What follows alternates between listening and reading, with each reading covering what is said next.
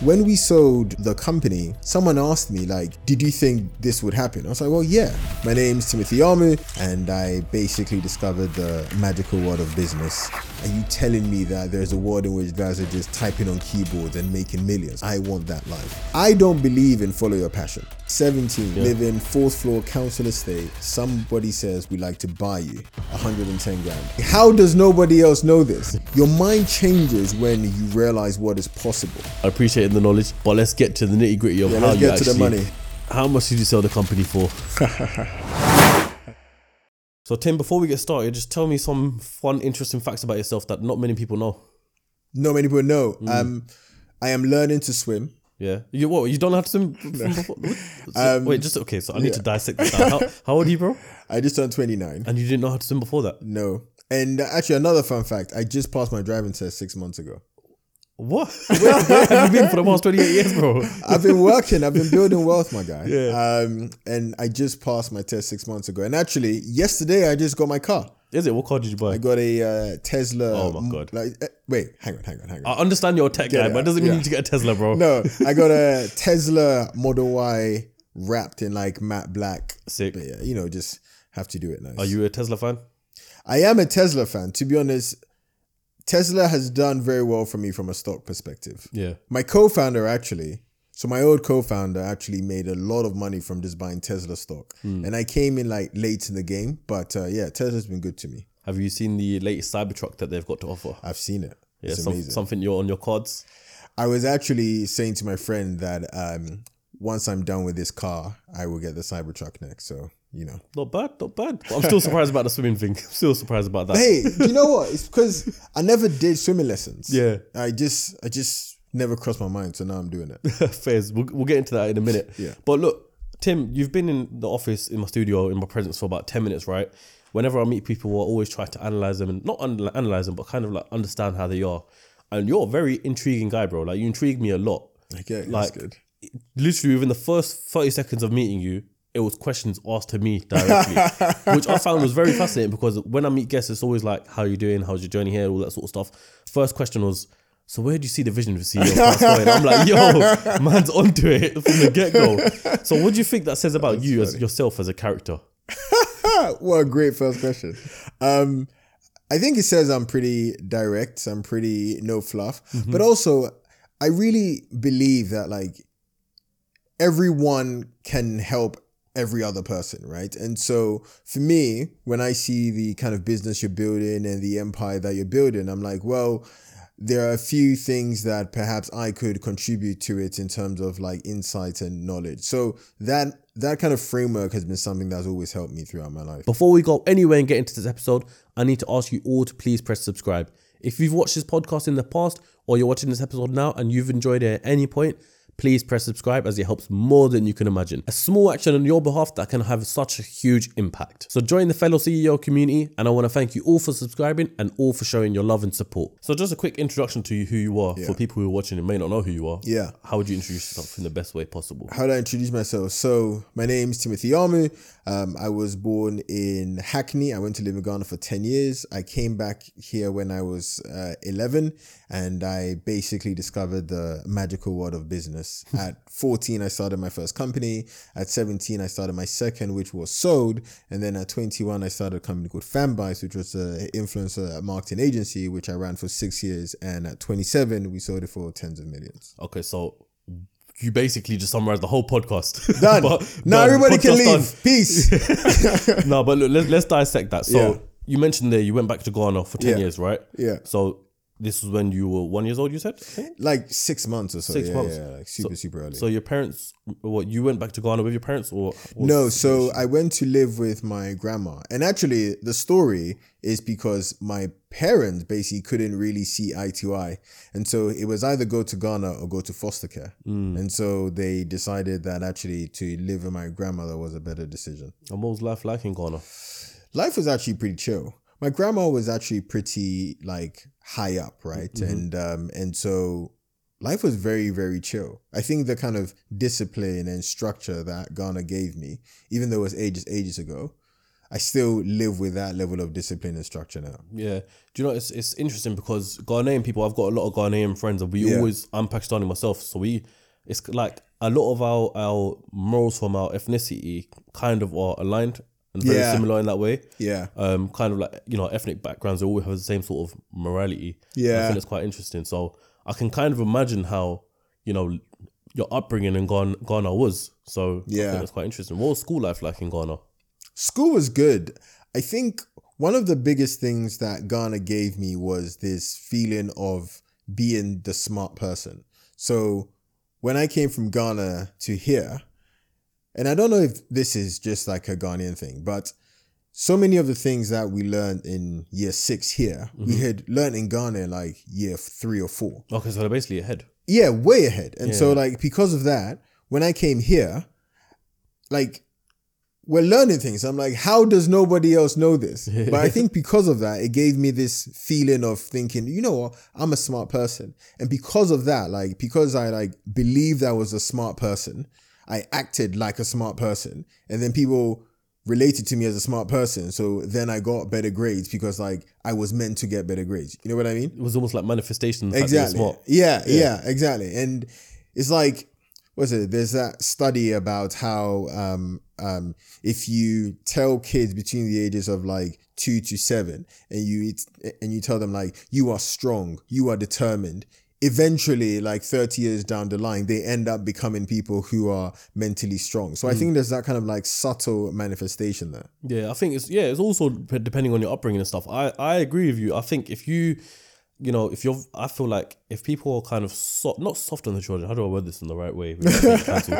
It's like soft. It's like if you're soft on the children and you let them just do what you want, all that sort of stuff, you can see it in the way that they're brought up 100%. as an adult. 100%. But I think, as you said, if you tell your son or your daughter that you're strong, you got this and all that sort of stuff, eventually you become that person where it builds you into that character. 100%. Which is interesting. So when you came back to school in the UK, actually before I even get there, growing up with your grandma for 10 years then, obviously you would have built a solid connection there with her. Yeah. Right? Yeah. I don't know if I'd say that. Really? So how would it have been? If you can describe it in the best of ways. That's a great question. So I think I always knew that the plan was to come back to England. Like I always knew that was the plan. Yeah. Were you still in contact with your parents? Yeah. Okay, yeah. So my mum, for example, here's a really funny story. Whilst I was in Ghana, my mum was a big believer in books. So she'd actually send me books from England to Ghana for me to read. And then she'd call me like once every week to basically do book summaries. Okay, sick. When I came to England, she used to pay me like, I think it was like £60 to read a book. So my love of reading also came from her as well. But no, I think my relationship with my grandma was pretty chill. It's just like, she was someone who was taking care of me, but I knew it was a transition period to go back. Yeah. So then how was it leaving then? Was it just like numb to you or? Chill. Yeah. I mean, I knew my parents were here. And so because of that, it's like, well, I'm going to see my parents, right? So done. Yeah. Did you miss them in that time then? So I think I did miss them. But I think, to be honest, in the back of my mind, I always knew that England had better opportunity than Ghana. Even though I was 8, 9, 10, I just had this feeling that it had better opportunity. And of course, there were some times that I came on holidays, etc. here. And I always had this feeling of things just seem faster here. Things just seem bigger here. And I really want to go there. So when you came back to Hackney or? No, I lived Southeast London on Old Kent Road. Okay, near my uni, pretty much. Yeah, I went to South Bank, so. Oh, well, there you go. Literally right around the corner from Local. there. So what was it like, living there? So this was obviously in like 2005, 2006. That was actually like the peak of the beef between Peckham, Brixton, Old Kent. So that was interesting, man. Like that was that was very interesting because we were, next to a bunch of the hotspots. And so there were a few times, especially around from October to February when it gets dark quick. Yeah. Where basically like 5 a.m. you have to sprint. You have to sprint home. But overall, what was so powerful was that I made friends with a lot of the trappers there. And they almost saw me always as like this guy is going to make it out through his intellect. Yeah. And so because of that, I was almost a kind of like golden child a bit, right? Like in the same way that you see someone who's sick at football and you go, leave him because he'll make it out through football. For me, it was actually leave him because he'll make it out through his brain. Yeah, and hopefully that was through with him. Yeah, exactly. Because it's interesting though, like some of the friends, well, not friends, some of the people that I knew there, they've DM'd me about something and they've been like, oh, actually, I saw your interview on this thing, blah, blah, and like because of that, it's helped me to do this. So like in some way, them not involving me there, I don't know, 10, 12 years later has actually paid back. But it's very interesting at the same time because growing up around those people and being involved in that crowd, it's very easy for someone to get sucked in and kind of live that life. I'm not saying you're going to be a full-time trapper, but I'm saying like you can, for example, if one of your mates is a trapper and said, Tim, do you mind dropping this off here and there and all that sort of stuff, you eventually get caught up in the life, caught up in gang life. So how did you actually stay friends with them but avoid that life? How did you balance it? Yeah. So I'm going to say something that is going to be somewhat controversial. Okay. I'm ready for it. But I think at that age, I always walked around with a superiority complex. Okay. Like I always walked around thinking I was better than everyone else. I was smarter than everyone else. I was more capable than everyone else. Mm-hmm. And most importantly, I did not deserve to be where I lived. Because remember, at that age, I didn't decide where I lived. It was living with my dad. And I always had this in my mind that this is just a pit stop. This is just a short path for me to actually get out. This was actually one of the reasons why I then chose to go to boarding school. And so I guess to the audience, I would say something like, well, that feeling of unease and that feeling of I can do better and I can be better, lean into that because you're not strange for thinking that. You're not awkward for thinking that. Because that's going to give you the level of intensity that you need to make sure that you push through. I'm interested to know, what did your dad do for a living? My dad worked for the council. Okay. Actually, here's a funny story. So for the longest time, I'd see letters coming from like Southwark Home Council, which is where he worked, right? But for like the longest time, I thought that meant that like he owned property. Okay, yeah. Right? I was like, Southwark Home Council. I'm like, right. But he was just like basically worked in social care. Okay, yeah. But he was a manager in social care.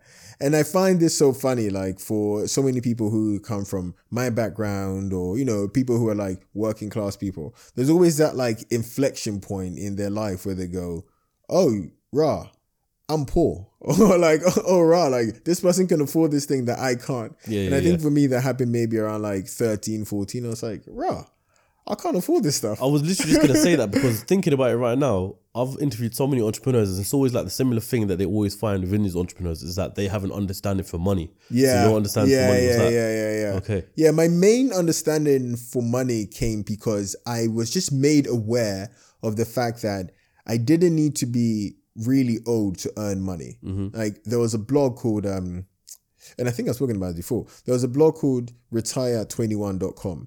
And I used to read that blog every single day because all it did was talk about people young, under 21, who basically had made money through online business. And I was just like, oh my God, this is mad. Like, are you telling me that there's a world in which these guys are just typing on keyboards and making millions? Like, I want that life. Yeah. And so I think that exposure and that awareness of something that was possible was definitely a big thing for me.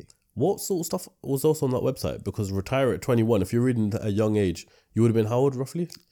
Oh, so yeah, it's like 13. And I basically kept reading that probably to like 15. Like every day there was a new article. And they talk about some amazing people. Like they talked about this guy called Pete Cashmore who ended up founding Mashable. They'll talk about this guy called Christian Owens, who actually is the founder of a company called Paddle, which is a UK business, which I think is worth now like 2 billion or something. But like they were talking about him and his previous company. I was just like, this brother is like just a bit older than me. Yeah. And he's printing money. I want to print money, right? And so, yeah, during that period, it was a very major thing for me. What do you think that done to your mindset?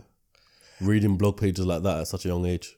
So I think it made the impossible seem possible. this is actually one reason why I encourage a lot of early stage entrepreneurs or young people to like almost bury themselves in books, because there is something that your mind changes when you realize what is possible. And for so many people and for so many young entrepreneurs, I find that the biggest mistake is they place too much of a they place too much of a pedestal on things that otherwise aren't actually that big. So, for example, and I know we'll come to this, when we sold the company, someone asked me, like, did you think this would happen? I was like, well, yeah.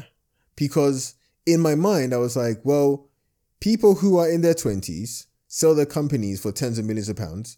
So if they can do it, why can't I do it? Yeah. And I think that sense of like everything seems very achievable is the first domino to knock down if you want to achieve something significant. I think that's a very, very powerful thing to say, to be fair, because not a lot of people think like that. And I think the second you start thinking like that and believing that the impossible is possible, and just looking around, different entrepreneurs and seeing what they've done and what they've achieved. Like yourself, for example, you're still very young. Yeah. And to see, like, not even net worth or anything like that, but just see what you've accomplished. Yeah. For someone watching this right now who may be that 20-year-old, it's like, here's Tim as an example. You can do this. Yeah. You can get to that level. But if you don't think like that in the first place, it's going to be very hard to make it happen after. Yeah. Like you have to almost normalize success, right? Like what's that whole thing? Is it Roger Bannister? He was a famous athlete. Nobody could break the 4-minute mile run. And then he did it. And then like in the next 6 months, like 8 people had done it. And it's not like those 8 people were different people to before he broke it. It was just like, they went, oh, this is possible. So I'm just going to do that. Yeah. And I think that is that first block that you have to knock down is, okay, this is actually very easy, or this is very achievable. And then you act. So you mentioned reading there, right? Yeah. I just want to tell you a little secret. Okay. And I want you to tell me exactly how it is. Your first thought training when I say it. Okay. I don't read. Yeah. I'm astonished. Okay. I don't read. However, this is the reason why I started the podcast, because I'm more of a audio person. I like listen to people's stories. So I could probably listen to an Audible. I could, obviously have this conversation with you and learn like that. So do you think reading itself is the key, or learning in general? This episode is sponsored by Fireaway Pizza, the fastest growing pizza company in the UK. With over 100 locations, you definitely have a store near you. The founder of Fireaway was on the show not too long ago, and you can get a slice of the action by using the discount code CEOcast at fireaway.co.uk. Once again, use the discount code CEOcast at fireaway.co.uk. I think learning in general, or perhaps more specifically, consuming positive information, which can be through audio, it can be through talking with people, it can be through reading. So yeah, let's underline consuming positive information. Very important. So what books would you recommend for people to read that actually uplift your positivity? Okay, so I think there are 3. Let me think. I don't want to hear the cliche ones as well, by the way, because many times I've heard Think and Grow Rich. That book sucks. Is it? That book sucks. Okay. And Rich Dad Poor Dad, another one. That book sucks. Okay, really? So, you're the first person to... like I said, I don't read, but I know all the readers that I know rate these books. So, I mean, before I tell you my 3 books that are interesting, the reason why Think and Grow Rich sucks is because the whole thing was actually a lie. Yeah. So, Napoleon Hill was like a known fraudster, and he never actually met Carnegie. Like, it never happened. The guy was also like a known fraudster. So his whole thing was kind of like, I met this guy and these are the secrets to the world. It's like if Jeff Bezos died and then you wrote a book saying, I met Jeff Bezos and he said these things. Obviously it will sell because people think that you have like the secrets, but it's like just you just making it up. That's the thing. So many people don't actually know this. Or even fun story about Rich Dad Poor Dad, and people can crucify me for this. Rich Dad Poor Dad didn't actually sell well at the beginning. And do you know why it sold? Because it became part of an MLM. What's that? Like multi-level marketing scheme. Okay. So what happened was if you recruited someone into your network, part of the onboarding package was that they gave you a Rich Dad Poor Dad book. Yeah. And so that's actually the way that it started to go out. Because the actual book itself didn't sell well because Kiyosaki was like, again, similar to Napoleon Hill, was like known as kind of a bit of a trickster, a bit of a financial fraudster. And so both of those books are like products of good marketing rather than good substance. I suppose on the flip side, it's a good way to sell a product. It's a good way to sell a product. If you want to sell this, put it in a MLM and then you win. It's like there was a typical example I saw years ago. My mom showed me this, I remember, and it was like I don't even know if this is a true story, but it's a good point. The guy made a book on how to make £1 million, and he sold a book for £1 and sold it to 1 million people, and it was like, there's your £1 million right there. So what would you say off the back of that then? Your That's 3 funny. Books for success. So I think the 3 books I'll choose for success. Number 1, Psycho-Cybernetics. That's a very niche book, but to me is the best book on how to redesign your self-image. The guy was a plastic surgeon and he basically realized that like both of us could go into his surgery. You could have a scar on your face and I could also have a scar on my face. You could actually get treated incredibly well and you'd be like, yes, I'm done. But then I would also get treated incredibly well, but I would walk around still like I've got a scar on my face. And he basically concluded that like the mind can't tell the difference between like what is real and what's fake. And so if you act as if you are a certain type of person, the mind will just be like, okay, cool, this is who we are now. And so updating your self-image and redesigning your self-image to me is quite a critical thing. Number 2, and it's a book that I keep talking about every single time because I'm just like, oh my God, this is amazing. It's a book called The 38 Letters Rockefeller Sent to His Son. This book, I'm so surprised that people don't talk about this. I've never heard of this book. Well, there you go. Yeah. Rockefeller, as we know, was like, at the point, the world's richest man. For like centuries, he was literally the world's richest person ever, right? And basically, there are these letters he sent to his son, and nobody could obviously see them until when he died, when they were like taking stuff out of his house, then they saw the letters, and then they published those letters. And I've read that book like 15 times now, because basically it's like very in-depth, but again, it's like a mindset book where you kind of go, wow, this is how this person thought about competition and thought about wealth and thought about skills. And you just internalize those and you start to like really level up your game. And then probably the third one, but that is, again, my take, because my whole wealth has been built from like building and selling companies, is a book called Built to Sell. That book is basically, the guy is someone who knows how to sell companies, but he basically writes a story of someone who started an agency and how he went through the building of it, the scaling of it, and the selling of that agency. Those 3 books, I think, give you the mindset, but also the skills that you need in order to like build something and then eventually sell it at some point. You don't come across like your typical entrepreneur where you made money and all that sort of stuff. You kind of seem like you go against the grains of what entrepreneurship is, and That's interesting. And you've made it that way, which is a very interesting way to look at it, because it kind of breaks the laws of everything that I've been taught and spoken to you about from previous entrepreneurs on this podcast. Interesting. Which is interesting, a different way to look at life, I suppose. So how so? Like, how do you mean? As in that I'm not like flashy. No, not even flashy, but just for example, right there, as you mentioned, the books, you know, most entrepreneurs I've had in this podcast who have read, Think and Grow Rich, you know, these are the greatest books ever that are going to elevate your mind to, you know, for you to be a success. Yeah. And just as we mentioned, we were talking about this off the podcast as well, just like the way you're intriguing as a person. You seem like you've got a very curious personality to find out more about the world. Yeah. Or more about someone else.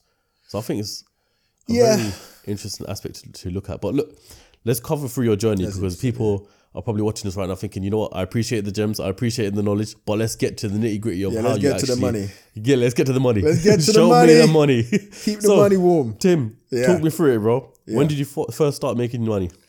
I actually first started making money before I did Fanbyte. At 17, I started a company called Entrepreneur Express. Mm-hmm. Before that, I started a tutoring business at 14. But actually, I think the most useful lessons will come from Entrepreneur Express. So Entrepreneur Express was basically like an online blog all about like business and stuff. So remember that I told you I read that Retire at 21 thing? Yeah. I was just amazed by business. And so I thought, let me build like a business publication, both like online and offline, that I can use.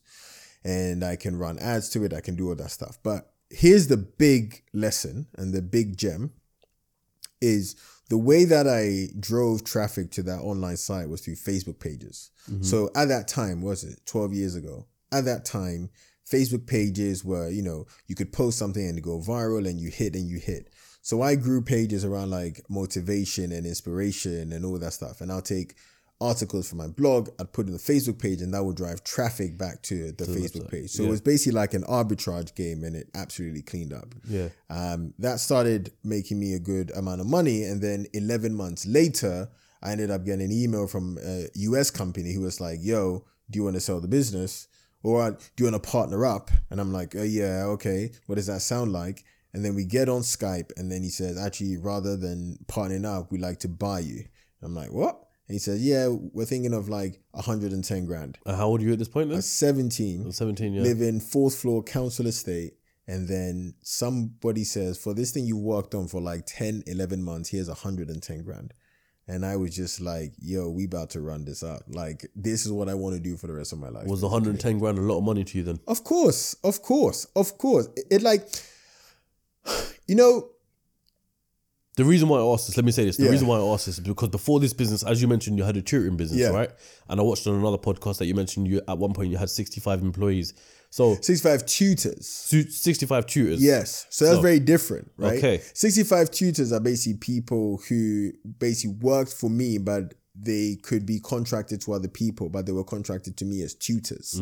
That's very different from employees. Okay. Right? Okay. So but point being is that you would have made money from that business, yeah, right? Yeah. I think the tutoring business made me personally max like 12 grand or so. Really? Okay. I thought it would have been higher than that. No. Because remember, so I guess we can take a step back. The tutoring business was basically me being the middleman and like connecting people who needed tutoring to people who were tutors. Yeah. And the way I made my money was taking a cut of every single transaction. Almost like commission based sort of thing. Yeah, exactly. The reason why that failed very quickly was because when you are in tutoring, if you find a good tutor, there's no reason for you to come back to the source. You just stick with the tutor that you've actively had. Yeah. And so because of that, what ended up happening was like my cut of the money kept going down because people were just going directly to the tutors.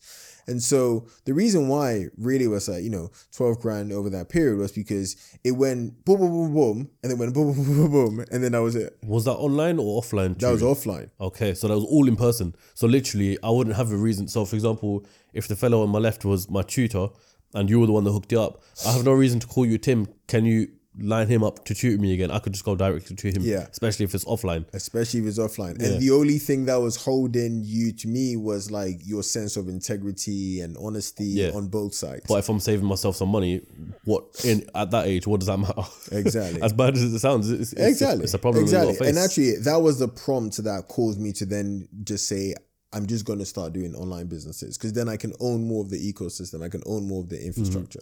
Did you try and tailor the tutoring business to online?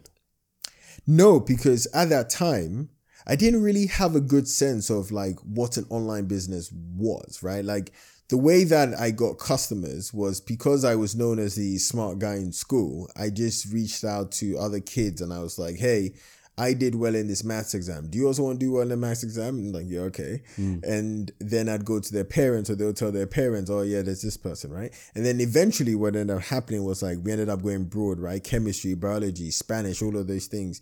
And I didn't know those things as well. So that was when I was like, cool, let me start finding other people who are good at it. And then I take a cut. Yeah, fairs. So going back to Entrepreneur Express then? Yeah. So, so that was the run. Like we built that thing. I say I, because it was just me. I built that thing, run the Facebook pages. And then, we then sold that company. Oh, so you did sell it for the 110? Yeah. Which was just crazy. Like, how did it feel? 17 years old, 110 grand in your account. So, that's a lot of money for a 17-year-old, bro. I can imagine that first car. I mean, you only got your first car like last month, like you said, but... So, the thing that... I don't know. So,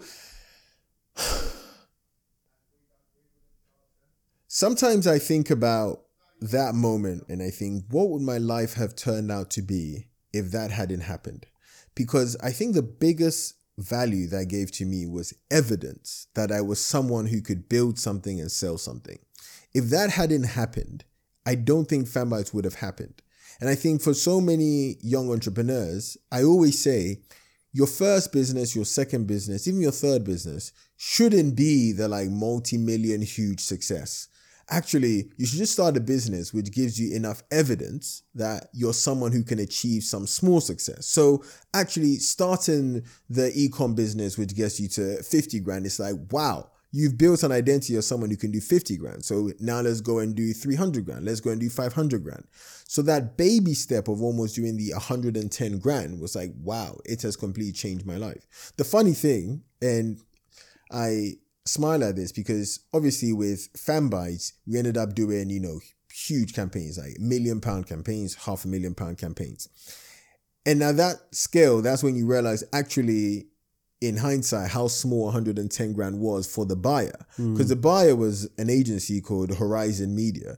They literally like print millions and millions and millions. And so to basically have like 110 grand to just buy an asset, which made them way more than that, is nothing to them, but it was life-changing for me.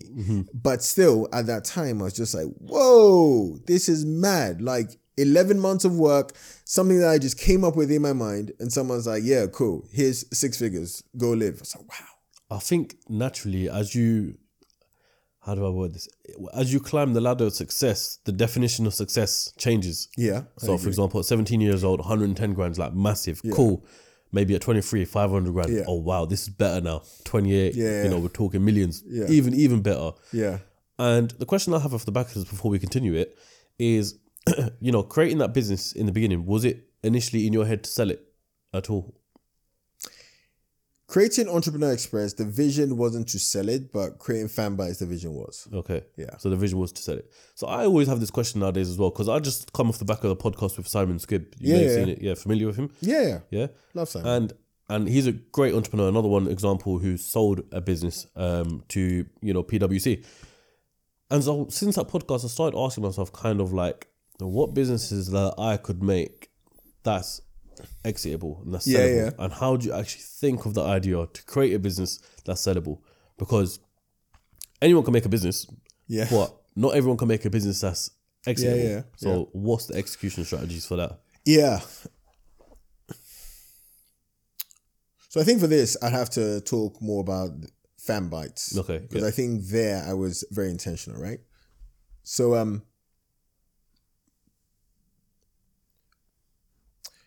how do you build a business that is sellable? So I think there's 3 main parts to this. Number 1, the best businesses are those where there's going to be consolidation later on. So for example, I intentionally picked Fanbytes as a business because I was like, oh, this influencer wave is riding and riding and riding. What we're going to do is ride the wave until the point where there's going to be some kind of mergers and acquisitions and everything going on in the industry. And then at that point, we will get off. So I think it's very important for you to almost build with the exit in mind to know when the industry is going to be consolidated. So you have to like build where things are growing and things are scaling. Second thing is that you have to build something that is of significant value to someone else. So often you get a lot of entrepreneurs start businesses which are like just really profitable businesses for themselves. But another organization or another big company is not of value to them because it just relies on them. And so this was the reason why with Fanbytes, we got the company up to like 80 people, but we had a lot of technology in place, which was allowing us to scale. If we didn't have that technology in place, and if we didn't think about like the people part of it, it would just have been like me and a few people just still making a lot of profit, but it's just not something that can be sold on. And then the third thing would then be like systems, man. I mean, I see so many entrepreneurs who have great businesses, but they don't have systems. And systems just mean whether it's through people, whether it's through software, whether it's through IP, whether it's through brand, is something ticking over whilst you're sleeping. And those like 3 things, you really want to be able to nail them if you then want to end up building something that can be sold. Guys, hold on. Before you think this is a sponsor, it's really not, and I'll keep this short and sweet for you. I finally put a CEO Cast community together over on Discord. This is a place for you guys to network with one another and also do deals. As well as that, I'm inviting people from the community to watch the podcast here live in person. You also get to know who's on the podcast next and leave your questions for them. We're making a community right now that can elevate all of our lives. So if this sounds of interest to you, I ask you to please join the community. The link is in the description and I'll see you over there. What do you consider as an entrepreneur? And the reason why I ask this is because in lockdown and the year following that, I had DMs nothing but, hey, I'm an entrepreneur. Hey, I'm an entrepreneur. Da, da, da, da, da. So by definition, the word entrepreneur just means someone who starts a business, someone who takes a risk to start the business. Yeah. But I saw it as people just see cool people like Gary Vee who say they're an entrepreneur and now they're suddenly this figure. So what's your take on that? That's so interesting.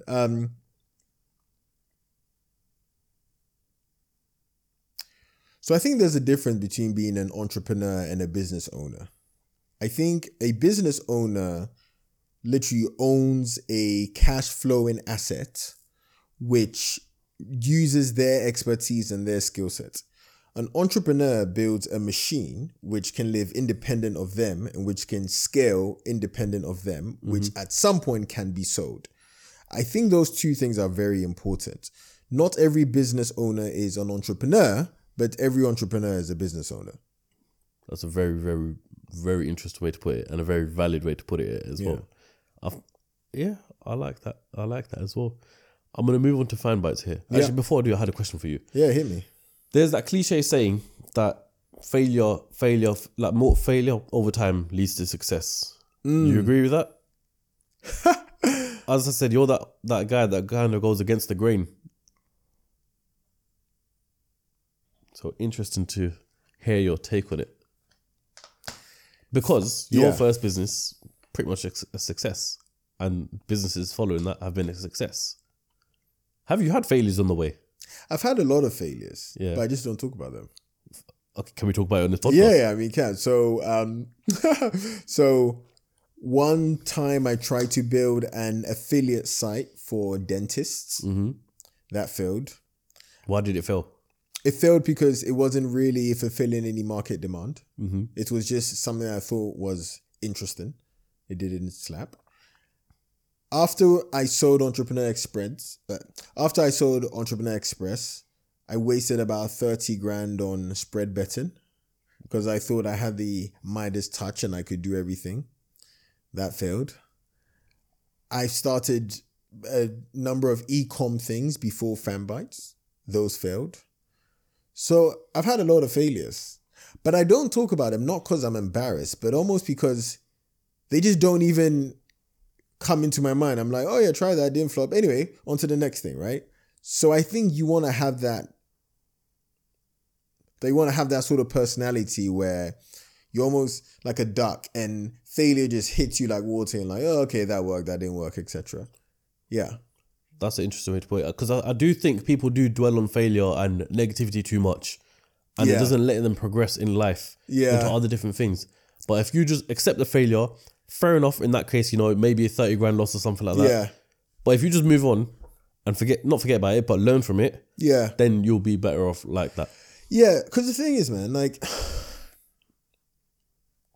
if you internalize that business is a skill, and as with any skill, you get better the more that you do it, then that therefore means your first and second business are meant to fail because you don't know the skill of how to be good at business. It's like I'm learning to swim now. The first times I got in the pool, I couldn't even breathe underwater. All those stuff, I don't think you can naturally breathe underwater. Yeah, anyways. I don't know what you're doing there. I couldn't hold my breath underwater. There you go, right? And then it was like, oh, okay, this is what you do. This is what you're meant to do. And then by lesson 6, I'm like, oh, I can float now, right? And now I can do all these things progressively. So if you think about business as a skill, and you think about a skill that you get better over time with repetition, then you're meant to fail. Then you're meant to learn from those failures. And then you're meant to then scale up afterwards. Interested. How old was you when you started Fan Bites? I was 21. So like you said, you started with the ideology of, being able to sell that business in the future. So when you created this business, what was the actual purpose? What was when you put it on pen to paper as a business plan, what was your goal that you're trying to achieve? Yeah. So here's a really funny story. Fanbytes actually started from a failure. So my co-founder and I had tried to build this company called Bandsy, which was basically connecting music artists with their fans. Mm-hmm. But that failed because we realized that we weren't actually fulfilling any true market demand. And then on one night, we saw this YouTuber called Jake West, and we thought, Jake West was a songwriter and also a YouTuber. Let's see if we can do a campaign with him where he can engage his fans in some way. And that campaign was the first time that people actually started buying our stuff. And I thought, oh, that's interesting. The influencers are the ones who have the power. When you say buying your stuff, what stuff? So Jake West would do things like, if you buy my t-shirt, you enter in with a raffle to enter a competition to win an experience with me. Okay. Right? Okay. And we tried that with bands and artists and no one really took it. It was a YouTuber who actually made it work. And I was like, oh, that's interesting. This YouTuber thing is where the pocket is. And then we did it with this other girl called Kiera Rose. And the experience was for people to go ape with her. One of her fans to go ape with her. And so to do that, I then called up Go Ape. And I was like, hey, Kiera Rose is coming. Could we get like a free thing? Then he said, oh, what's your price? And it's like at that moment I went, oh, he's seeing this as marketing. Like this to him is marketing Go Ape through these YouTubers. Yeah, there's money coming out of their pocket. Yeah, and I was like, oh, the YouTubers aren't our customers. The brands are the customers because they are trying to tap into this wave that is happening with influencers. Because obviously they're seeing it as well. Exactly. So we're like, this whole business should just 180 and actually be about helping brands tap into those influencers. And then when I discovered that and when I determined that, I was like, cool, this is the opportunity. And that was when then we researched into the opportunity. I was like, oh, okay, this is like when TV had its wave or when radio had its wave, where it was like, it starts off small and then it just keeps growing and growing and growing. And the people who were leading in that pack eventually ended up being rich in that way. What do you think was different about Fanbytes as compared to any of your competitors? Because I can't sit here and say that Fanbytes was the only company at that time doing that. So I think Fanbytes succeeded because of three things. Number one, positioning. We focused on being a Gen Z expert. And so because of that, you could go to a bunch of other people, but if you wanted to reach Gen Z, you'd come to Fanbytes. Number two, we were very aggressive in like overly promoting. So whilst I was running Fanbytes, we did things like the Byte House, where we got 6 TikTokers to come and live in a house and create content. We basically stole the idea from Hype House in the US, right? We created things like the Fanbytes Fund, which was a fund dedicated to fund influencer campaigns for Black-owned businesses. Basically, like every month, there was some reason why Fanbytes was in the news. And so because of that, the like perception of Fanbytes was just, oh my God, these guys are everywhere. And I think for a lot of entrepreneurs, this is actually quite a good skill, which is how can you create constant noise about yourself every single time? And then the third thing was like, we had a very good combination of both like services, but also technology. So we weren't just like a services business, but we built software, which meant that like from one central point, we could activate campaigns in like UK, US, Australia, Mexico, like everywhere, right? And so because of that, brands were like, if we want to reach Gen Z globally, actually Fanbytes are the best people for that. So I think those three things were big differentiators. Why was you targeting Gen Z out of everyone? Was it just because they're the up and coming, they're the new ones that people are connecting with? What was it? Yeah, so this is, okay, cool. This is a business lesson for all your viewers in here, which is at the beginning, you really want to have some kind of competitive advantage. And the way you want to have some competitive advantage is A, what is missing in the market, and B, what is credible to you. So the first bit about what is missing in the market, everyone was just like an influencer marketing agency. So there was missing that focus on Gen Z. And then B, credibility. Because we started it young, because we were because we were part of Gen Z, because of that, when we go into a meeting with a brand and we say, we are Gen Z, we can help you tap into Gen Z, boom. Sign. We are your target audience. We are your basically. target audience, and we're trying to run the play for you to target more of us. It's like, well, duh, I'm not going to give my money to some like 40-year-old white man. I'd rather give it to this like 24-year-old who people. understands us better than us. Boom. Exactly. That makes sense. Scaling like that is one thing, but how did you actually obtain and attract customers to Fanbytes in the first place? So at the beginning, Can you remember your first customer? yeah, our first customer was Go Ape. Is it? Okay, off the back, yeah. Off the back of the Spent phone call. £300 Yep. with us. And I remember that £300 was basically 3 million. Yeah. Because it was like, wow, okay, if I feel like this is working. And if this is working, then that means there's more people that we can have. Mm-hmm. So how we attracted first customers was at the beginning, we just hustled and we focused on a very specific niche, right? We focused on music labels. And we said, we're going to go to these labels and we're going to charge them very, very cheap because we just want the case studies. And here is a very, very tactical thing for entrepreneurs to do. You want to pick a specific niche where it's very easy for you to reference other customers. So for example, if we sign on Sony or we sign on a sub-label in Sony, then that gives us incredible opportunity to then go sign a sub-label in Warner because Warner don't want to lose to Sony. And then what happens, because you got Sony and Warner, what happens is Universal basically come to you because they're like, what the heck? These guys are all working with this person. Yeah. So very tactically, how we got customers was that we focused on a niche which had a lot of reference customers. And then we just went in and we just like, all right, Sony, boom, done. I think the first campaign with a label in Sony was like, I don't know, $1,000.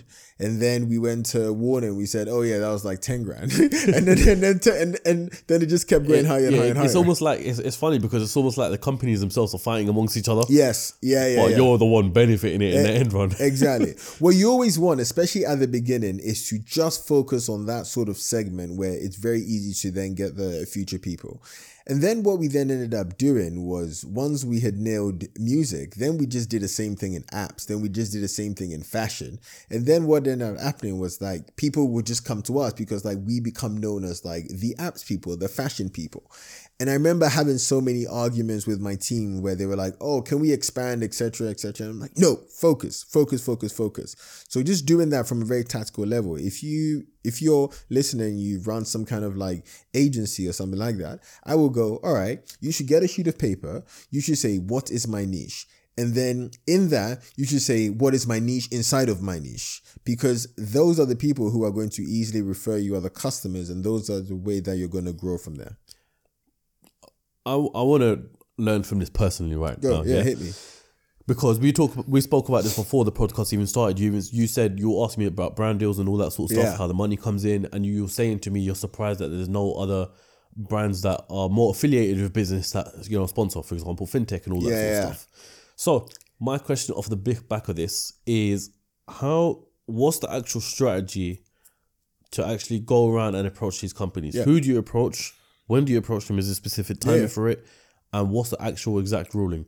Because also as well, I do have a vision to maybe, we're in a world right now where there's an influx of podcasts. Yeah. So how can I be the one to monetize off of all of that? Yeah. And maybe similar to Fanbytes, connecting the brands to the podcast. Yeah. So I want to know almost like an in-depth business strategy if you was to set this up right now. Okay, cool. So how do we build out the revenue model for CEO Cast? So the first thing I would do is I would try and deeply identify who my target customer is. So give me a sense of like the age, gender, we talk about the audience watching? Yeah. Okay, so demographic right now is 20. The majority of it, so this is 80%. It's 24 to 35 years old. 90% male. Yeah. Demographic is 80% UK. Yeah. 10% Middle East. Yeah. And the rest of the 10% scattered across different parts of the world. Nice. I'm with you. Okay. Yeah. And they're all into business, they're all into fintech. Well, not business, money, investing, that sort of thing. Cool. So now that I know that, what I would then do is I would say, what are all the possible types of brands who would love to reach into this audience? So you have the service providers, right? So like people who need it for, I don't know, law firms want to tap into this. And then you have like the fintechs. And then you have like the actual banks themselves who are trying to do all of that, right? And then what I would do is I would get a sheet of paper and I would say, are there at least 25 brands in this particular category? The reason why I say 25 brands in this category is if it's too small a number of brands in this category, then what happens is like you can't really build enough reference. If it's only like, 6 customers, okay, one person, then I get a second and then a third and then that's it. Yeah, right? yeah. Done. If you think about the example that I gave you with music labels, think about this, right? Within Sony, there were like 20 sub-labels, but then each of them had like the UK entity and the US entity and the LATAM entity. So actually, Sony gives you like 60 potential customers, Warner gives you like 60 potential customers, and the other person gives you like 50. So you're actually working with like hundreds of potential people and you can reference in. So I always would say, okay, are there 25 more? At least 25 brands in that target. And then I would come up with something called like my ICP. This is, I don't know if you know ICP. No. ICP. So the ICP is the ideal customer profile. All that says is not like, let's target fintech brands. It actually goes a bit deeper into like their psychographics. So it's like, okay, fintech brands who have raised at least 10 million in funding, who have somebody in the team who handles marketing and who are based in the UK. So now suddenly off that list, I can go, all right, these guys are the perfect people. So then you may have, Monzos, Starlings, blah, blah, blah. But then here's the big thing. Go on. You wouldn't go for Monzo. You wouldn't go for Starling. What you'd go is for the challenger brands. You would go for the people who want to be the next Monzo, who want to be the next Starling, because those people are more open to doing like interesting, innovative things. To get their brand recognition. Because now, like the bigger companies aren't going to be like, let's try this thing. Because there's like no reason for them to. So you'd go on to the challenger brands. So that would almost be like the step-by-step thing that I would do. And then I'd go on LinkedIn. And what I would do is I'd reach out to those challenger brands, the people who work in whatever, marketing or in social. And I wouldn't say, hey, I run CEO Casts, I'd love to talk about brand collaboration. I'd actually pitch like a 1-sentence idea to them. So I might be like, this is what I do. We have these subscribers, etc. I have an idea for a format where entrepreneurs can talk about their money issues. And I'd love for you to be a part of it. Instantly, I've like planted a seed in the head of marketing to be like, I can see how that works. So that's how, for example, early in Fanbase, that's how it worked. It was like we'd reach out to, I don't know, like some app or something. And then we'd be like, we have a way in which you could get CPIs, cost per installs, for less than £2. We'd love to show you.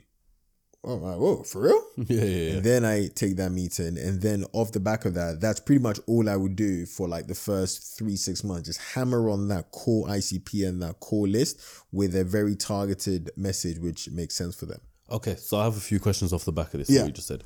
First things first, you said make a list of, let's just say, 25 customers. No, make a list in the industry which has at least 25. At least 25. And if I couldn't have a list like that and I couldn't find a list, what from there? What do you do from that point? As in, is it that you can't find 25 or you like practically cannot create a list? Okay, no, let's just say I'm just trying to make a theoretical scenario. I probably can find 25 customers, but I'm saying for anyone else who's watching this right now and they can't find 25 customers because they can't think of 25 brands or companies that they can work with, then that's not a good niche to go in. Okay, that's answered that one. Because you need to have at least like 25, because that gives you evidence that there's like enough people in this industry for it to be actually meaty for you. Yeah.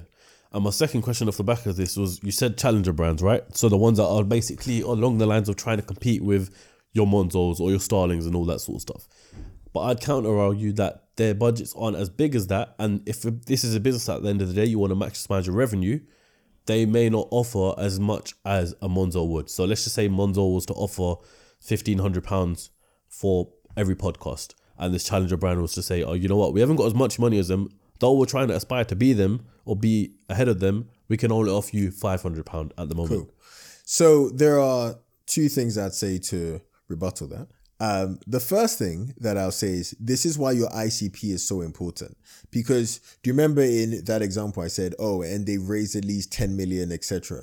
So one big part of like the ideal customer profile is to make sure that they actually are people with money, right?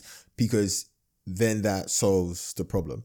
But the second thing is you actually don't want your first few customers to be the highest paying ones. So if someone, gives you $1,000, $2,000, etc., that's fine, because you're going to use that as case studies to then get the Monzos and the Starlings.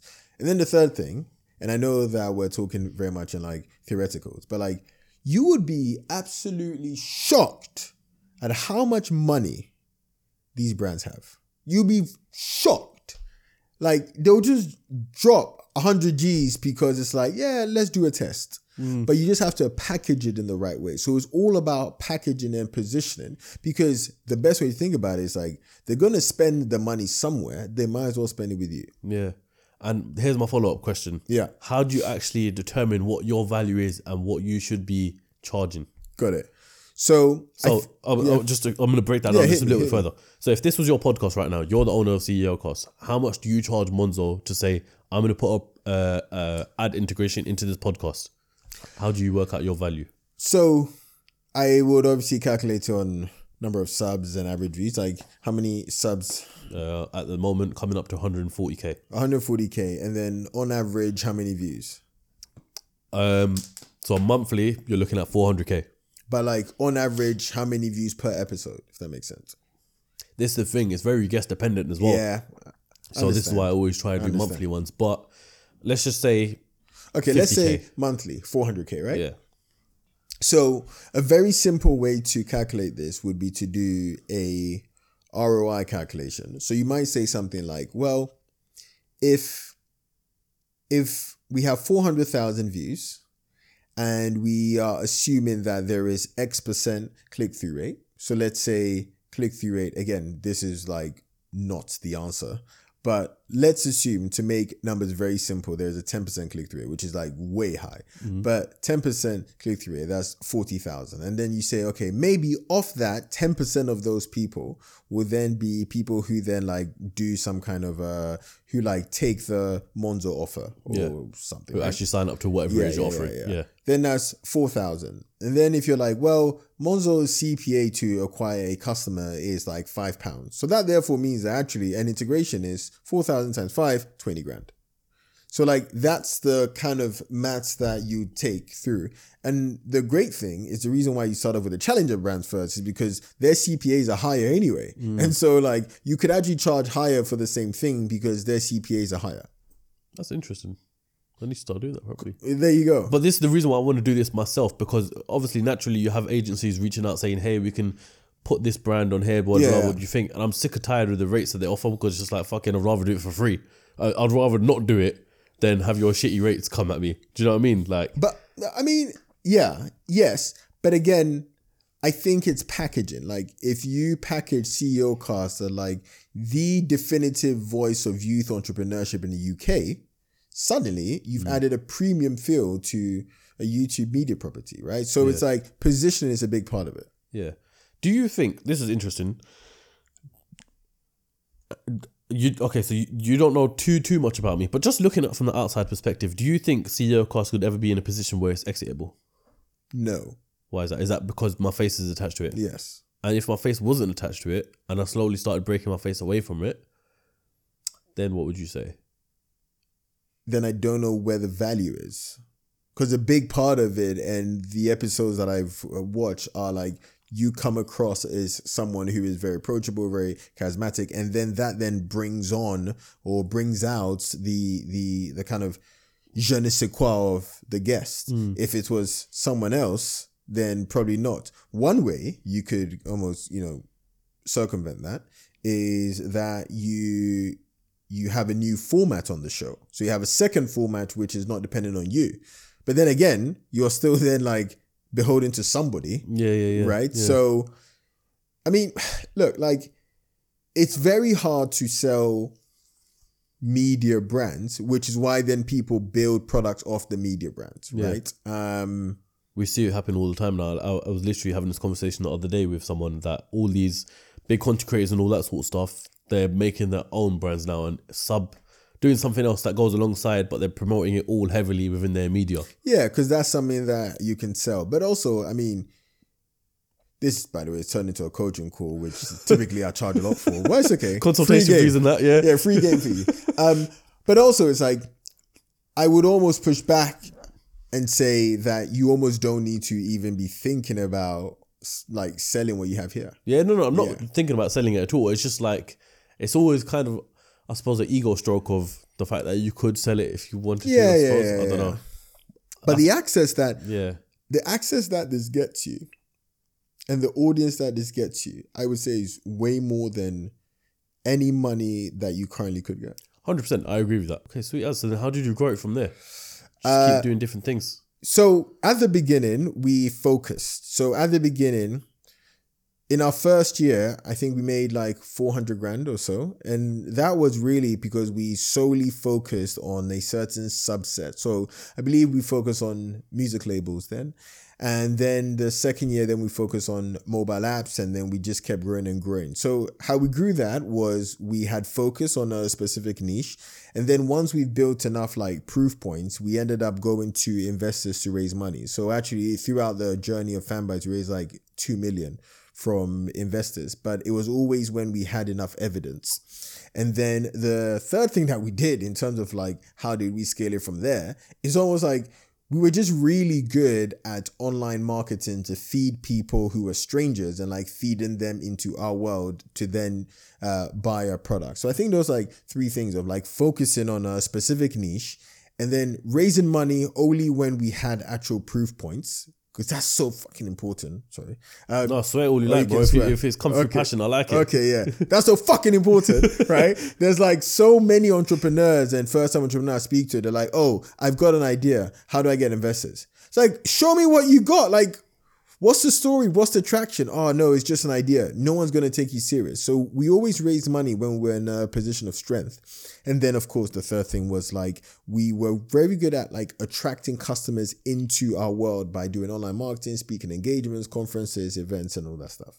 So with the investors, at what point did you even realize you need investors? And, you know, a business always says, or someone always says they need investment, they need investment, they need investment. What for? What did you need? Because you said you raised 2 million for your first investment, right? No, so we raised 2 million throughout the duration of Fanbytes. 2 million throughout the duration. What did you need the 2 million for? I don't know, vibes, isn't it? For the vibes. No. So the first ever bit of money that we raised was 15K. Yeah. And here's the thing. We gave away 6% of the business. That's so, like, even thinking about that now, I'm like, oh my God, I can't believe that. Like, that was very, very bad deal. But that was not a bad deal. It was just like a deal that we didn't understand at that point. Was this early doors though? Super early. Okay, yeah. And it was actually for the previous business with Flop, but then we kept the same. But you live and you learn, because, you know, 6% at the time you're thinking, yo, 6% and you're getting 15 grand. Do it. And it's so annoying because I think back at it and like you had more money than 15 grand then, but for you, it was the fact that you got an investor on board. Mm-hmm. So what did we need the money for? So I always raised money when we knew something was working and all we needed to do was just step on the accelerator. So in our second year, we passed $1 million a year in revenue. And then at that point, I was like, oh, we have something that's working. Let's go and raise a bit more money. So I think shortly after that, we raised like 300K. And then when we passed another milestone, I was like, ooh, let's now raise a bit more, 500,000. And then let's now raise a bit more, 600K. So it always was when we had some kind of momentum going. The mistake I see a lot of entrepreneurs make, especially like first time, second time entrepreneurs, is that they try and raise money when they really don't have an advantage. They're just like begging. They're just like, oh, please, can you believe in me with this idea? Yeah. Whereas what you want to do is be in a position of strength and then basically be like, well, this train is going to go anyway. So I'm actually doing you a favor by getting involved in this. You know what I mean? Yeah. So you're either with us or you're not. We don't need that, kind of make it seem like we don't need your money. Yeah. We're going to go this way anyway, regardless. Yeah. It's about if you want to join us and you're going to, you know, eventually profit off of your investment. Exactly. You've mentioned something just there and throughout the podcast as well, right? Which is the failures that you had. You tried to start businesses because it wasn't meeting the market demands. Yeah. Now, there's one thing thinking about an idea in your head, and there's one thing analyzing what the actual business world needs or wants. So would you say that's the mistake that people are making? They're creating businesses off what they want as to what the end person wants. 100 billion%. Most ideas that I get pitched, which I just don't even take a look at, is because there is not enough evidence that they've solved a market demand. It's just like, I have a business which sells earrings to goths. Okay. Who told you that goths need another company that does this? And so rather than thinking about market demand, they think about what they want to see in the world. And that often is the reason why ideas don't even take off. Okay, so how can I'm gonna put myself in a situation. Yeah, hit me. How can I actually understand what the world needs, what the world wants? So I think there are probably two ways to do that. The first way is to literally read reports by companies like McKinsey and Gartner and Bain. And these are all companies who every year they put out research reports on like what are trends going on in the world, what is growing, what is in demand.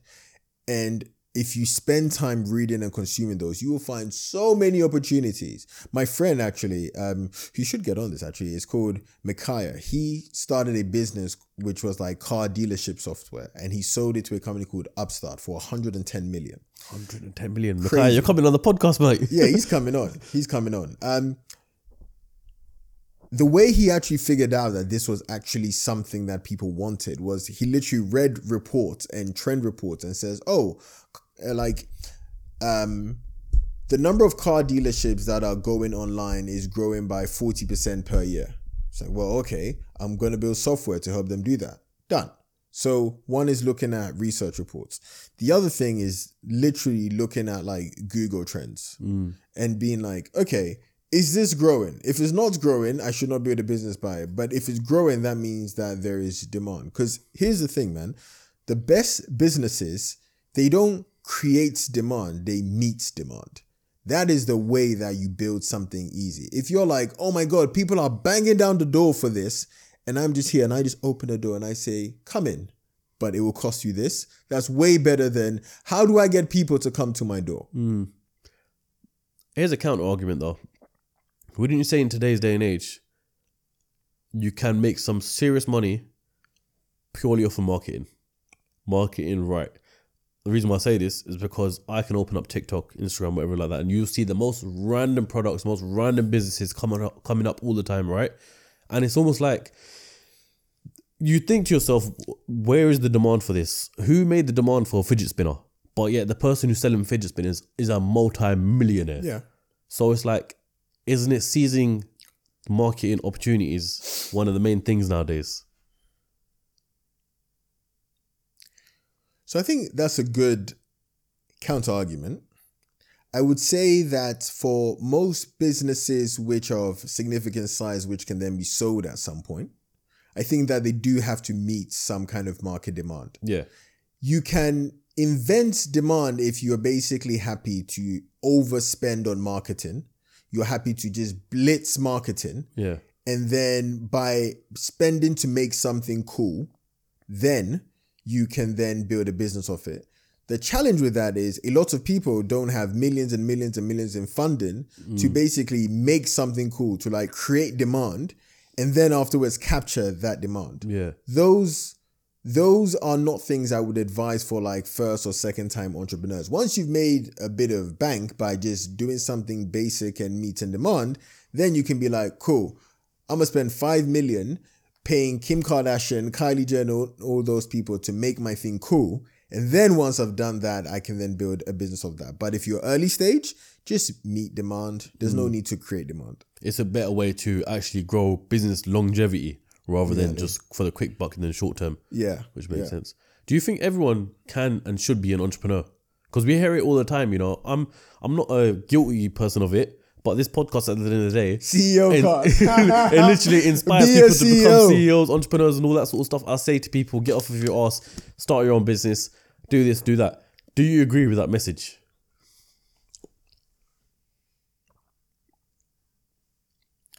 So I don't think everyone can be an entrepreneur, but I think everyone can be entrepreneurial. Explain it. Entrepreneurial is understanding the skills needed to create value and to make money. Being an entrepreneur, as we said, is about building systems and building a machine that you can then sell the overall machine. So you can be entrepreneurial as a side hustle, build something that can give you some extra money. You can be entrepreneurial in your job to understand different ways to create value through your skills. But I do not think that everyone should be or can be an entrepreneur. Fairs. I want to throw it back to Fanbytes for a second, right? Up until the point where, what was the point where you realized it is basically the conversation of it being sold is in talks now? And how did that make you feel? So I actually think there were 2 points. In the third year of the business, we were about 50 people. And I think at that point, I went, oh, this business, regardless of the amount, is something that can actually be sold. Because I went, we've built a system here, and we built a process here, and we've built a brand name here, and we've built enough revenue here that actually, at the very least, we can sell this company for a few million. The second bit was when in 2021, when I remember getting 3 emails within 6 weeks. I got 3 emails from companies who wanted to partner up. By the way, for those listening, if you hear someone say the phrase partner up and it's coming from another company, just know that there's some bread to be made, okay? So when somebody says, hey, let's partner up, so all right, cool. Why not buy you, right? So I think when I realized that, 3 emails in 6 weeks, I thought, oh, there's a period of consolidation here. Because remember what I said earlier, that you want to pick a market where there's going to be some kind of merging and consolidation activity happening later on. In 2021, 2022, that was the time for the influencer community. And so during that period, what we ended up doing was we hired a bank, and the bank basically ran our process. So for those listening, running a process basically means that the bank basically puts your docs together, says this is the financials, this is how the company looks, etc. And then they pitch you basically to other people as well as you. And then we ended up having, 4 people put in letters of intent. And then once they done that, and then we picked one person, then we went into exclusivity. And then after that, the company was bought. Okay, so how long did the whole process take from email to actually money landed in the account now? Well, so this is the funny thing. None of the 3 companies who we emailed did we even go with. So I would say from when we began the process was in November, and then we had sold the company by April. Here's a question that everyone wants to know, Tim. We've all been dying it for the whole podcast. How much did you sell the company for? That's so funny. The number... We've got the audience laughing in the background as well. The number I can't disclose, but it was in the multiple 8 figures. The reason why, and some people have often asked me, like, why can't you share the number? And there are actually, like, very legal reasons why. I can imagine NDA signed and everything like that, yeah. And also, like, often, if a company buys another company, right? That company they've bought is probably part of a whole group of other companies that they plan on buying. Yep. And so if a number goes out saying you spend this on this company, then any future acquisition they do will be like, oh, well, we know that you spend this amount and we think, so like suddenly... Negotiation power goes. Exactly, right? Yeah. And so this is a reason why companies often don't say the public number, or they say like undisclosed. It's not because anybody wants to hide or anything. It is because legally it stops the acquirer from actually being able to negotiate better in the future. So it doesn't help anybody. Okay, look, we can't disclose a figure, but I've just got one question for you, Tim. What do you do with the money? Like now that, at that point when it's sold, technically you're considered retired. Yeah. You're not working at that point. What do you do with multiple 8 figures in your account? Okay, so the first thing I need to stress is that I don't have multiple 8 figures. Right? I know there's people out there who'd be like, oh yeah, but no. I had co-founders, we had investors, etc. But it's still more money than I knew what to do with, right? So what do I do with it? The first bit is you go, holy fuck, I can't believe this is my life, right? That is definitely the first thing. There's this framework that I said about what happens after you make a lot of money. And I think that you basically go through 4 stages. The first stage is you go, oh my God, I can't believe this is my life. You just, like, you wake up the next day and you're like, I cannot believe this is my life. The second stage is when you realize that your life has changed, but actually the overall world hasn't changed. So I remember about a week after we sold, I went to Sainsbury's and I was like, people, yo, like, where's the choir? Come on, people, sing my name, right? And then you realize, like, your life has changed, but the outside world just keeps continuing. And then the third one is where you basically go, okay, I need to now readjust to what was expensive before. So things that are maybe like 10 grand perhaps now are like £100 in the grand scheme of things. And then the fourth one is where you basically go, okay, I've had this money and now I need to make sure I don't rest on it. Because this was actually a very big thing for me, which was I was like, oh, I have won the money game. Okay, now what? And I think that sense of understanding now what and trying to understand what you need to do next when you're not motivated by money is actually quite an emotional thing. And it sounds so much like, oh my God, rich people problems, because it is rich people problems, but it's still a sense of something that you need to get to the answer of. I can't imagine though, like that adjustment of, you know, coming to terms with how much money it is and trying to readjust to what's expensive. Yeah. Could be a big thing because, you know, let's just say someone's got £1,000 in their account. Yeah. Something that's £100 could be expensive to them. When you've got £1 million in the account, 10 grand is not that expensive to them. So it always changes. And it's like, if you've got that much money and you're now buying 50 grand, 100 grand watches just for the fun of it, just because you like the look of it and you're not even thinking twice about the money, it's like, how long can your money actually last? Yeah. So the biggest thing is also not to get your meaning from these things, right? Often I get on my profile, people say, are you really rich? Because where's the Lamborghini? You wear a fossil watch. This watch is actually a sentimental watch. People are like, okay, come on, like, show us some stuff, right? And I always go, firstly, you're a donut and there's no way that I'm showing you anything. And also it's like, wealth is often the very silent wealth.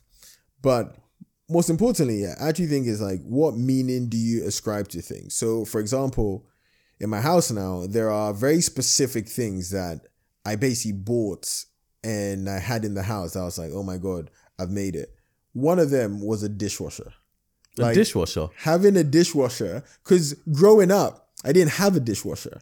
And so having a dishwasher in my house was like, oh, I've made it, right? Having someone who now comes to like pick up my car and go to charge it, I'm like, oh my God, I can't believe that I'm able to pay someone like £100 a month to do this. I'm like, this is so amazing to me.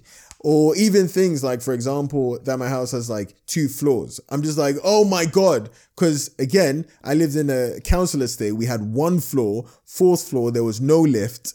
And so I think I ascribe meanings to those things rather than, you know, the new watch, the new car, and all of those things. My dad's always taught me a saying since the day I was born, pretty much. I can remember it off the top of my head.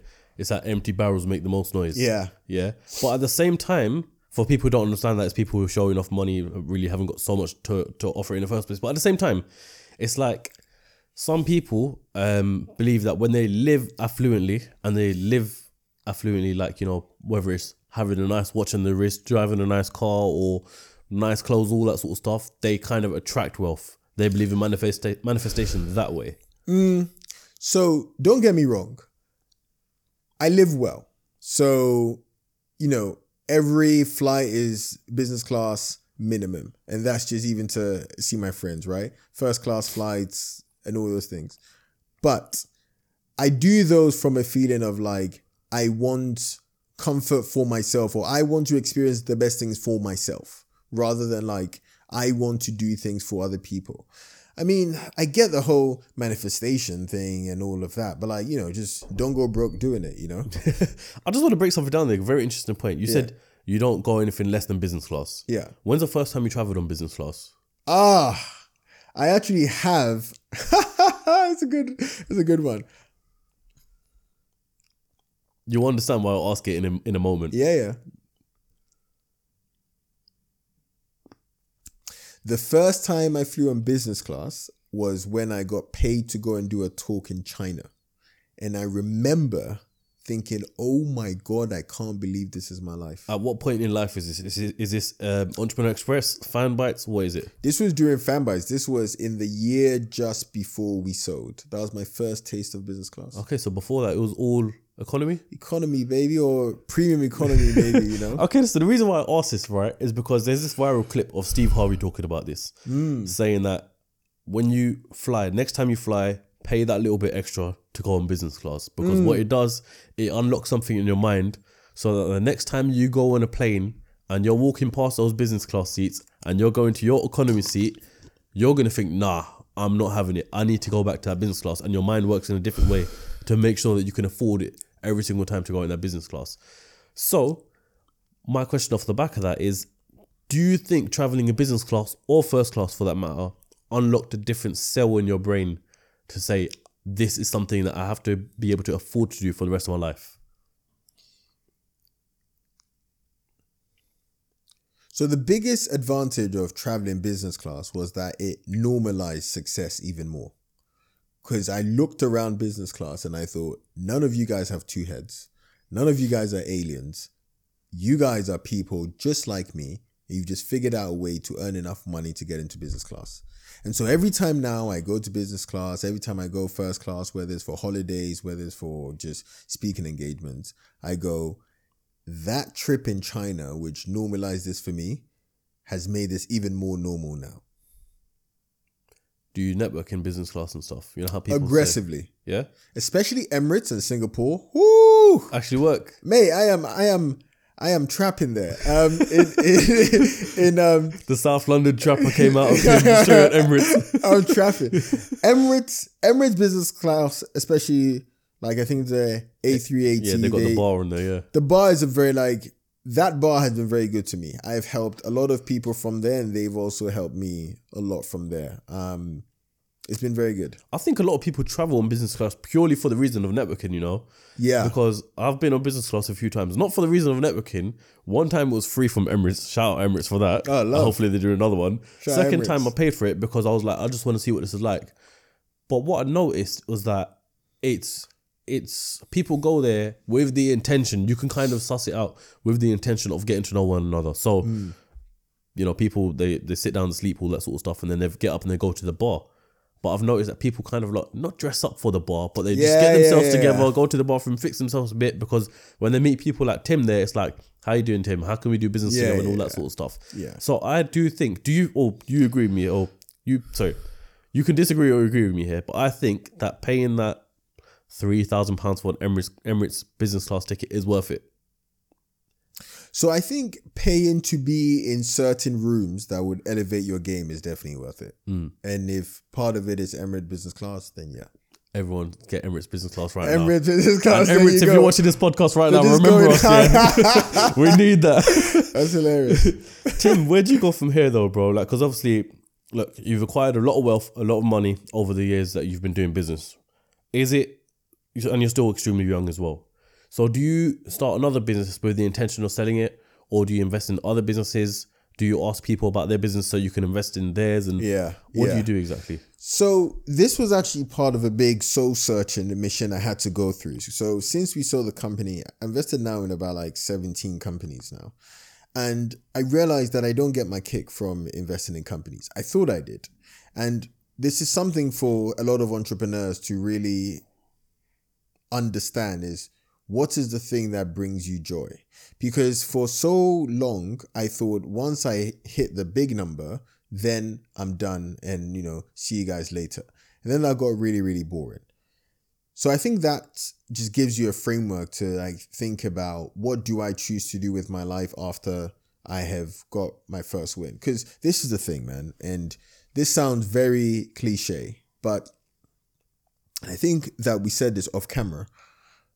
If you do something over a long enough time period at a good enough level, you will be successful. Like it's just impossible not to basically do something, consistently improve every single time, and then not be successful. Yeah, Alex Hormozy says this as well. Right. It's just like Consistent. Like consistency beats intensity every single day, right? So to answer your question, it's not investing. That's not the thing that gives me my kicks at all. What does? I think it is building stuff to sell. And the sell thing is very important to me. And the reason why is because I see business as a game. And the way that you get to the end of the game, or at least the way that you get to the end of this level, is you sell the business. Now, what I'm not saying, and this is very important for you and your audience, what I'm not saying is that you are a failure if you haven't sold a business. That is not what I'm saying at all.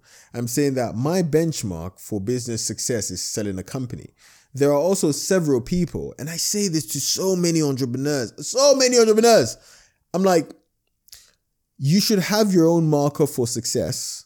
And if your marker is you started a business and it makes you $100,000 a year in profit, and because of that, you are able to replace your job, happy days. Do that, right? But I think it's very important to not try and basically live another person's life, because I'll be very honest with you. After we sold, I had a very famous, I'll say this. I had a very big media VC hit me up and say, hey, we're big in the US, but we're not big in the UK. We would like for you to basically run our UK fund and for you to be the general partner of the fund. The fund was $120 million. And so basically at 27 years old, I could basically just be like, I now have a $120 million fund. And my whole job is then to invest in companies in the media space and in the e-com space. And for 2 months, I thought about that. And afterwards, I said no. The reason why was because actually before Fanbytes and before the sale, I thought my path was build companies and then sell it. And then afterwards, like invest, because, you know, that is what people do. They build their companies and then they made the money, then they invest, etc., etc. Yeah. Until I had to be very honest with myself and go, that's not you, bro. Like, you like the action. You like the operation. You like being in the thick of it. And so that was the reason why I said, okay, the thing which I'm going to enjoy doing is building more companies, selling them for more money, not because I need the money, but that's the way that we're able to get to the next level. Yeah, exactly. I feel like, as we said earlier in the podcast, you know, success is defined different ways in different points in time. And whereas you sold your last company, Fanbytes, for, you know, multiple eight figures, it's like the next one, it's got to be a challenge for you to sell it for more. Yeah. And that's where you get the kick from. That's where you get the drive. On the flip side, you do get the other person that sells the company and it's like, I finally got the freedom that I've wanted for ages. Now I can retire at 30 years old for the rest of my life. Yeah. I can, you know, this generational wealth, I can do whatever. But it does get to the point of, you know, Simon Skibby even said this as well. It's like, you know, you get bored. Yeah. You know, as an entrepreneur, as someone who seeks challenges all the time, for you to just sit back and relax and do nothing could probably drive you more insane than building a company in itself. Yeah,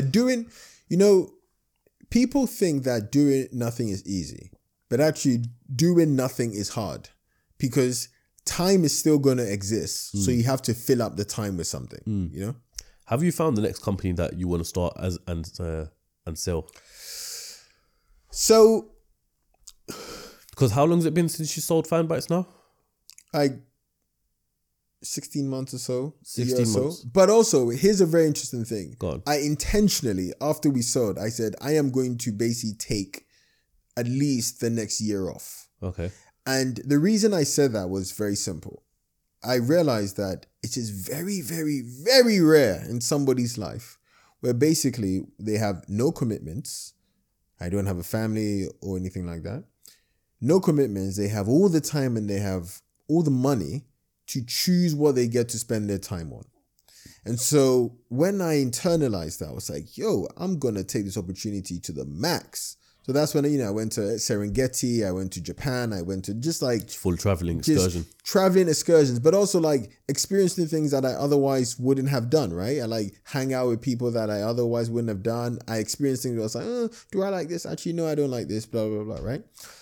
So have I found the next company or have I decided the next company? So I'm going to share an interesting framework to decide what the next thing is going to be. Yeah. And I think this framework is good for entrepreneurs who are all aspiring entrepreneurs. Number one, it's not actually what you want to do, it's who you want to do it with. I realized through Fanbytes that having the right co-founders and having people who would stick it through with you, like my co-founders did, it's actually made the journey way more enjoyable and way easier. So I think I spend more time thinking about who I'm going to do this business with rather than what I'm going to work on. Because if you have the right people, they can make any business really work. The second thing for me was I had to pick a business which has, again, some kind of consolidation going on. So the best way to do this is very, very tactical, is not only looking at the reports, etc., but there are very niche websites. There's one called Private Equity Wire. And what they do is talk about the latest private equity deals. Yeah. And so what I tend to do is I will read up on that. Then I'll speak to my other friends who are also in private equity. And I'll be like, okay, in the next 3 to 7 years, where are you guys placing your bets? Where are you guys going to be spending money? Because by doing that, what I'm then doing is I'm going, all right, cool. We're in 2024 now. In 2030, what are going to be the big changes that people would have placed their bets on? I'm going to make sure that I build something there, which eventually at that point aligns with that infrastructure.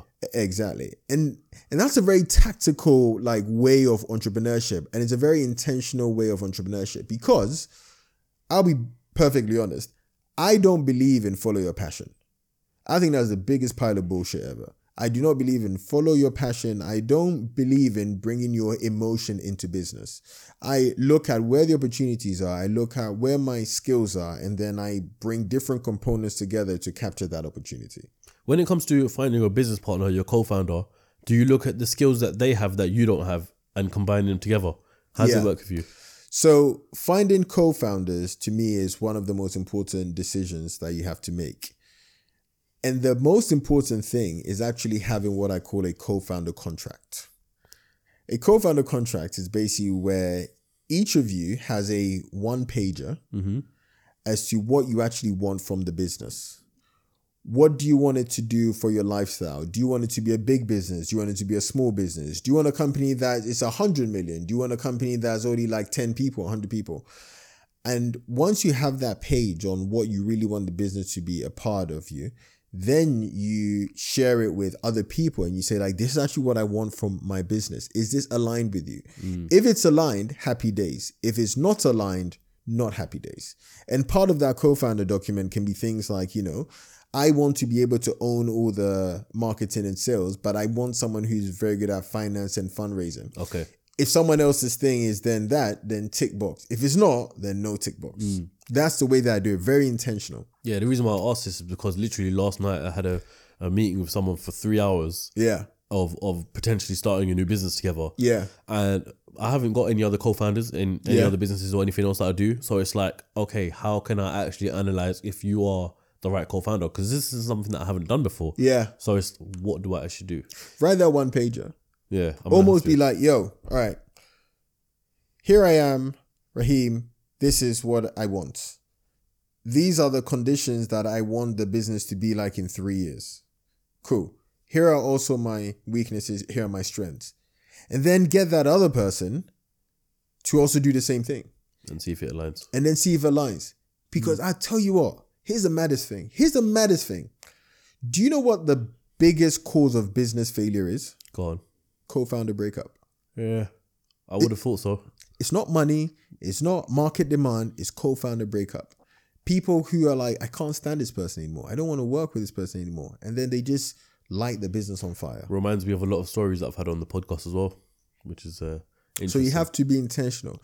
People, I know that I'm going on about this, but No, run about it, bro.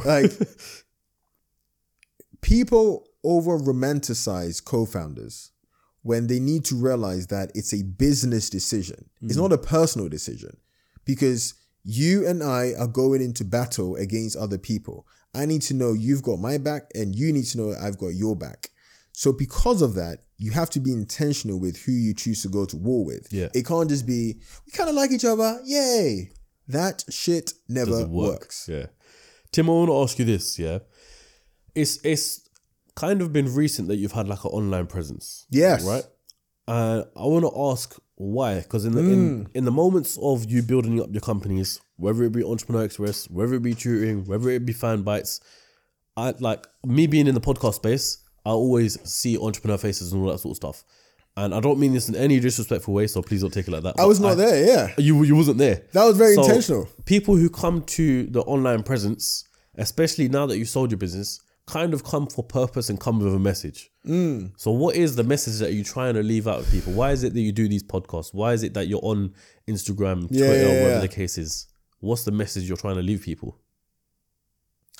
So on my Instagram bio, it says, sharing what I wish my 21-year-old self knew. And the reason why that's the line is because even though the numbers seem big and even though the headlines seem big, I think what I've done is actually very achievable.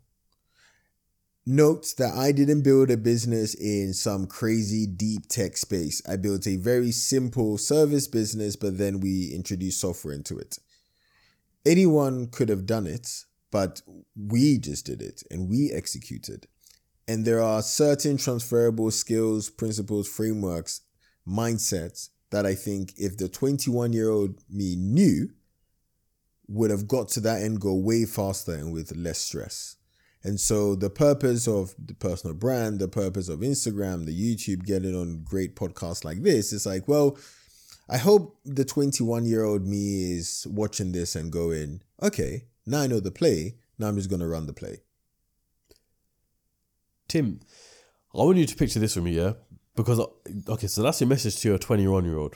What would the message be to the 13-year-old Tim? Who's understanding the world of business, or he wants to know the world of business. He's just come back from Ghana and he wants to be more involved in life and trying to make something. He wants to make the impossible possible. What would be your message to him watching right now? There's a very famous quote by Oscar Wilde, and it is, "History doesn't repeat itself, but it rhymes." And I would say that to the 13-year-old me, to say, actually, at the age that you are, you're not meant to have figured everything out by yourself. And history doesn't repeat itself, but it rhymes. So you should be looking and consuming information from people who have done it ahead of you. And actually, for the next 3, 4, 5 years, educate yourself and try a bunch of things, knowing fully well they are not meant to be successful. Because when you eventually improve your skill of business, when you are 19, 20, or 25, all the work you've done during those years would improve your odds of you having an extraordinary outcome. So reduce the pressure on yourself. Realize that all the people on TikTok and Instagram and YouTube who are flashing their Lambos and doing all of that stuff, there were a bunch of failures before them. Realize that, give yourself time, and just aim to get better every single day at the skill of business. I think there's a positive, good message to leave with the audience. There you go. Tim, I want to thank you very much for coming on the podcast, bro. I appreciate you dropping hella knowledge and everything like that. And if people want to find you, where can they do so? On my Insta, Tim ARMOO, I post some good gems in there about what not to do. About what not to do. Breaking the entrepreneurship cycle. We love it. We love it. And if you enjoyed what you see today, make sure you subscribe to the podcast. Give it a follow on Apple Podcasts, Spotify, all that good stuff. Follow us on Instagram. Follow myself. And all the links will be in the description for myself and from Tim. Any final notes? Go crush it. Go crush it. There we are. I'll catch you lot on the next episode of CEO Cast. Peace. If I have a platform to speak on, I'm going to tell the truth. If I tweet something, it's going to be the truth. And God will do the rest. And it is what it is. And the only reason these things exist are to help the people at home be valuable fans of mine.